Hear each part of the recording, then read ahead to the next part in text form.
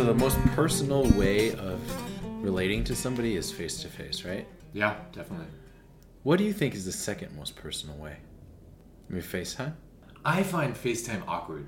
I find it extremely awkward also. I'd rather call someone, like with a phone call. Okay. I wonder why that is.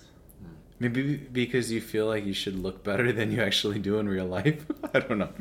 Maybe, I don't know. Because there's some sense of permanence to it. I don't know. Anyway, so this is what I came to realize talking to some people on the phone recently, was that the phone was more personal, or was second most personal. I thought it was face-to-face and then writing a handwritten letter.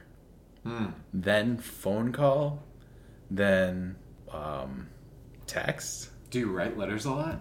Do I? Not right now, but I have in the past. Yeah. There is a lot more intentionality that goes into writing a letter.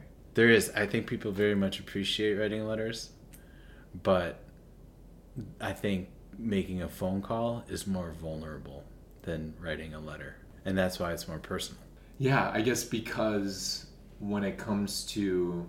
Well, it's the same thing between a phone call and a text.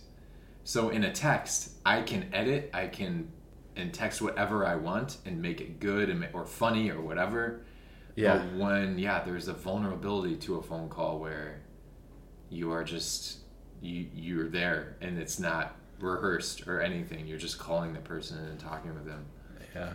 Do you send emojis in your texts? In my texts? Yeah. And that changes adding an emoji to a text. What does that do? It lightens it, right? Or makes it more real?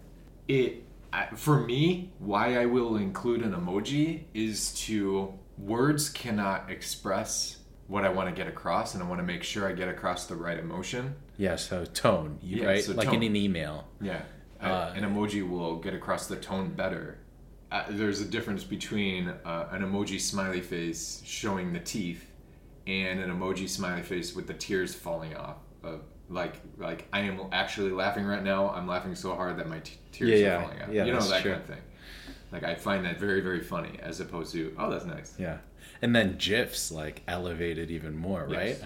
Is it possible that it brings in to the relationship this shared experience where you can relate not just with each other, like the emotions of the two people, but then relate to this third thing where you can share in the hilarity of it or the sadness of it. Yeah.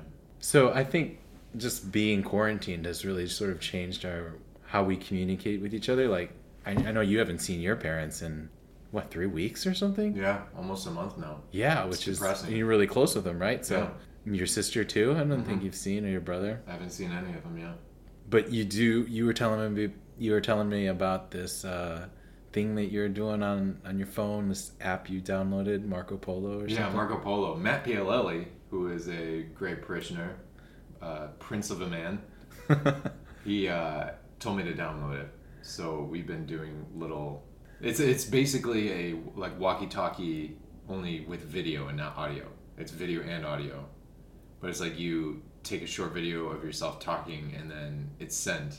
You can then receive it and then send another one back. Yeah. So it's good, Marco Polo. So I think the most intimate way of talking to my parents or talking to my sister or my brother is a phone call. Then it would be the Marco Polo thing. Okay. I would rather talk with them on the phone than FaceTime them. I don't know, I just find FaceTime weird because I can concentrate on our conversation instead of just staring at the person. FaceTime demands more of you.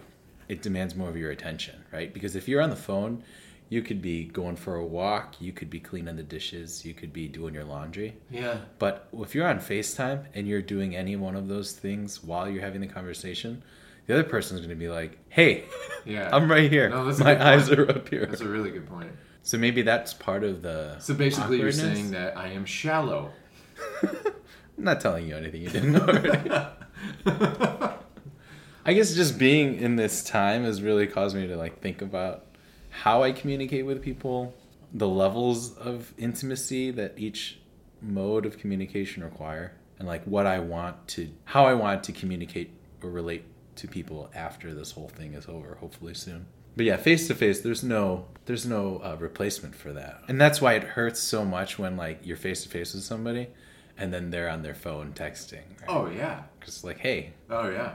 It's all about, relating to each other, how we relate to each other, what we put into our relating to each other. 20, 30 years ago, if the phone rang during dinner, eating dinner together as a family was a priority.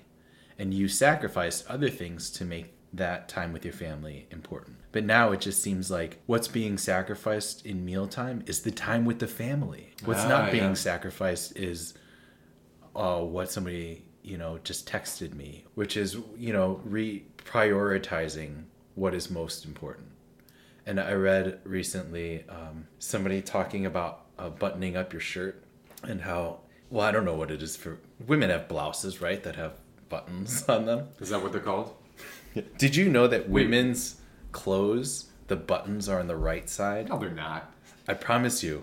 That is false. It is absolutely true. That is ridiculous. That is not. You don't believe me? Why would clothing companies... Yeah, but I'm telling you, this is a reality. I don't believe you. I went to China.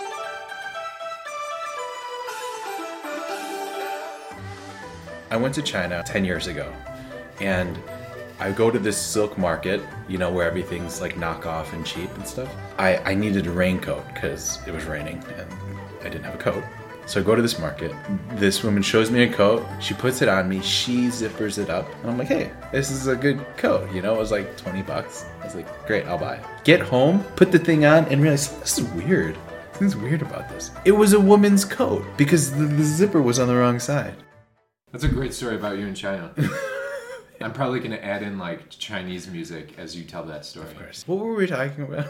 I don't know. This has been a weird podcast. We're just talking. What would you say? What is the Father Derek point of the day? Oh, so I was talking about the clothes. Yeah. So God's, I think, trying to teach us put first things first. If you have the second button in the third hole, yeah, and then you start doing every consecutive button in the wrong hole. The second button has to be in the second hole, and the third button has to be in the third hole. And I think what God is trying to teach me, I should say, in this is that, like, okay, God's number one, right? That has to be in the right hole. And if it's not, then you got to redo all the other holes. Put God first, right? Your family, right? If you are like even, maybe not number one, but even number 5 on the list, your life is disordered. And you have to find the order again. And so sometimes I find myself, like, we're in the chapel and I'm supposed to be praying, like intently praying, but I'm on my phone and something else will distract me. And I'll have this thought like, I shouldn't be on my phone right now because the God of the universe is loving me into existence right now. And I'm not loving him back. So, Bishop Barron, which is cool, is Bishop Barron, he talks about... he has a YouTube video or something about technology, and he talks about every time in the morning when he goes in for his holy hour, like we do, he has a little table outside of the chapel that he places his phone on. Just because he knows he will look at his phone, he'll see it flash up when he's praying, so he keeps it out on a little table. So maybe we should do that. Yeah. Okay, we'll do that. Boom. All right. Any shout-outs? Shout-outs. So many shout-outs. So many? So many. Oh. So shout out to Marianne Nemitz for providing us dinner last night. It was awesome. Oh yeah. Thank you. Thank you. Yeah, shout out to Evelyn and Mariana Sanchez. You guys are amazing. Shout out to you guys. Yeah, thanks for the email. Listening. Yeah, very kind. So kind. And a shout out to Mama Maloney and the whole Maloney family. You guys are amazing. And Kate and Trish Maloney were on the Crux Pilgrimage. Nice. They are rock stars. Yeah, I saw your picture where they all signed it. Yeah, they are amazing. So yeah, shout out to the Maloney family. You guys are amazing. Good. Till next time. Until next time. So I really don't know what we talked about. Mary Seat Quarantined is a Mary Seat of Wisdom dynamic original podcast.